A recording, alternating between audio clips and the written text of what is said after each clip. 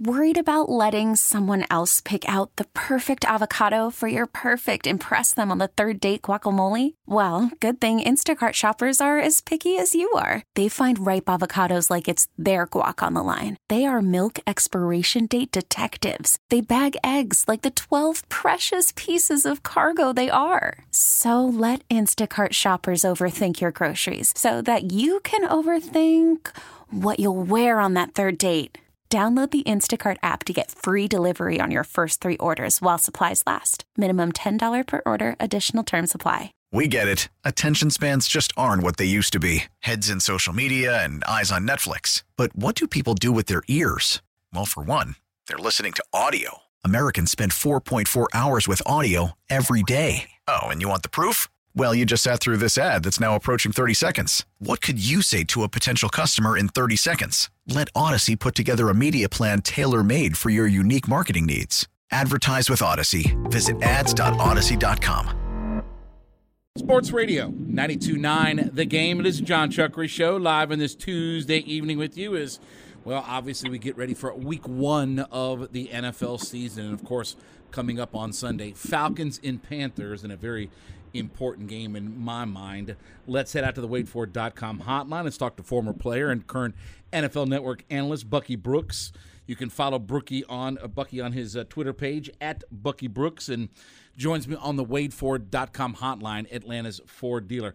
Bucky, as always, my friend, appreciate a few minutes here in Atlanta as we chop up some NFL getting into week 1. Yeah, thanks for having me on.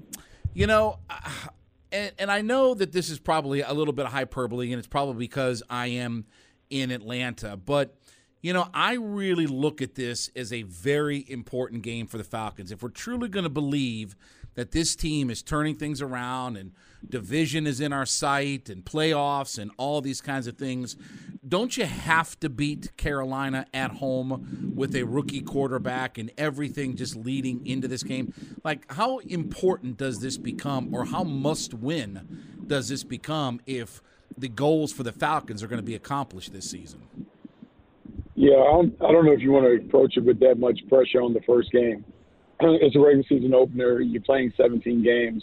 And so even though you want to get off to the right start, get off on the right foot, if you do fall short in this game, you still got plenty of time to make it up. If you're the Falcons, you do want to play well. You would like to get this because in a perfect world, you want to win your home games and then split your road games, and that'll put you in a position to not only get the postseason, but really vie for a top seed. It's important, but I wouldn't put all my eggs in this one basket because even if you win it, it doesn't guarantee that you're still going to be in the mix for the division and all that other stuff like 4 or 5 games from now. When you look at the NFC South, is there a team that you think is more of the favorite than any others? I mean, obviously, it's a kind of a jumbled bag in this division, but is there one team that stands above the others, do you think, so far? The New Orleans Saints were probably the nod when it came to being the favorite. A lot of that is due to quarterbacks typically determine who makes it and who doesn't. And if you look around the division, they have a quarterback that's established in Derek Carr.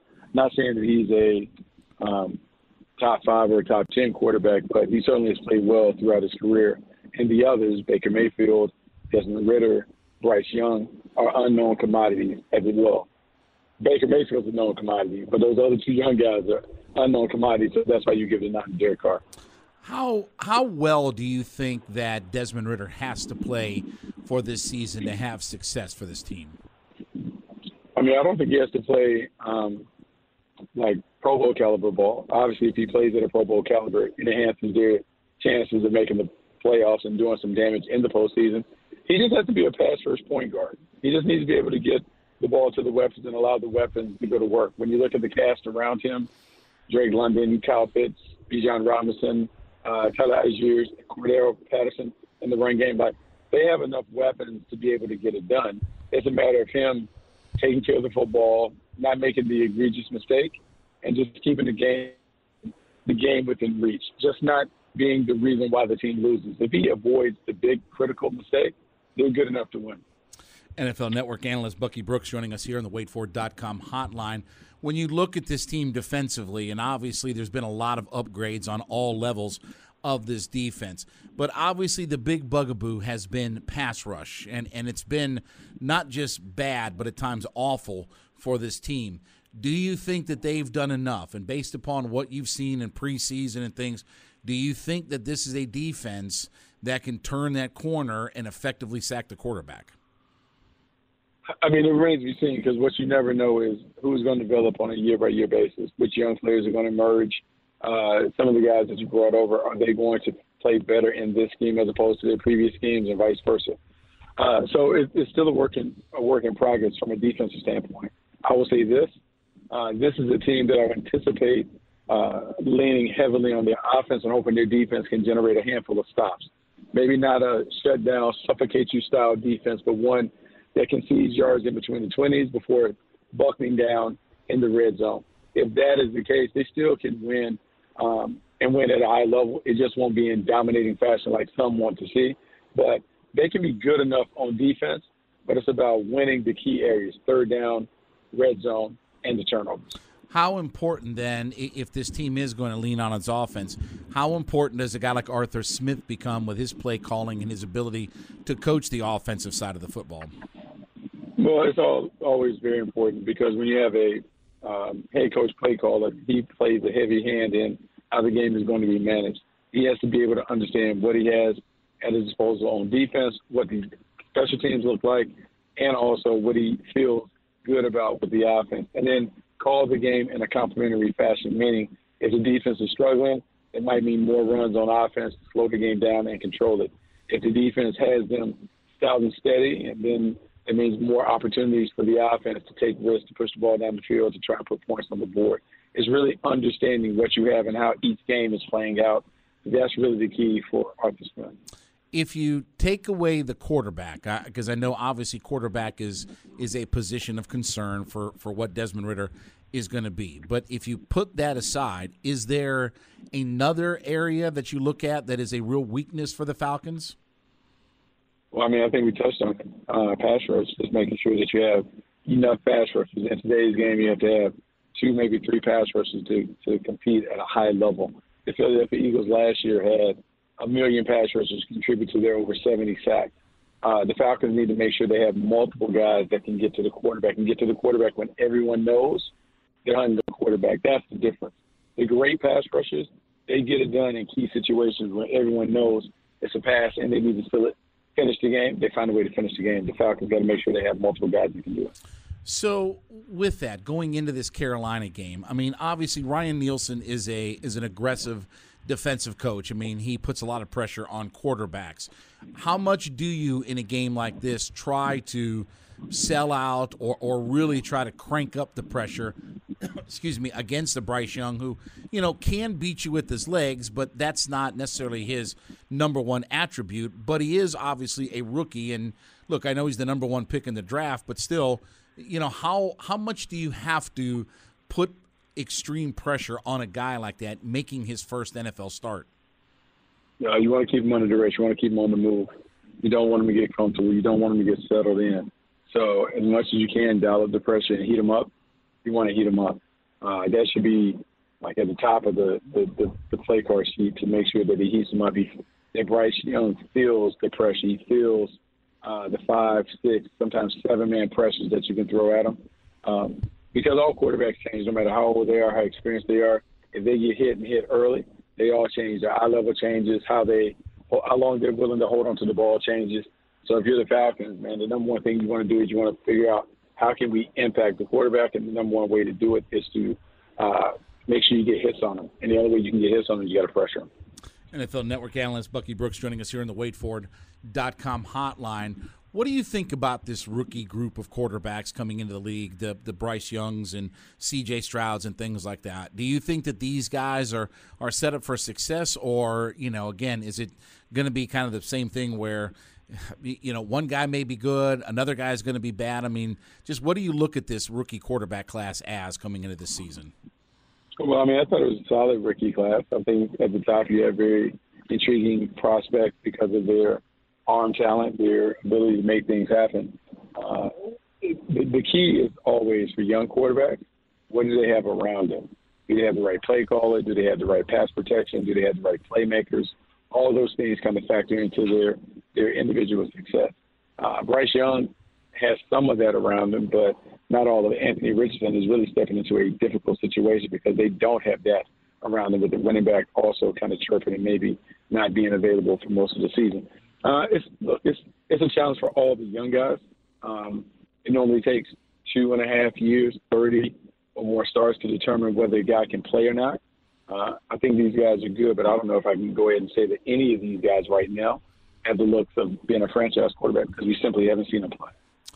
Bucky, let's bounce around a little bit. Do you think Jalen Hurts can replicate the kind of year that he had last year? We talk about guys that are around.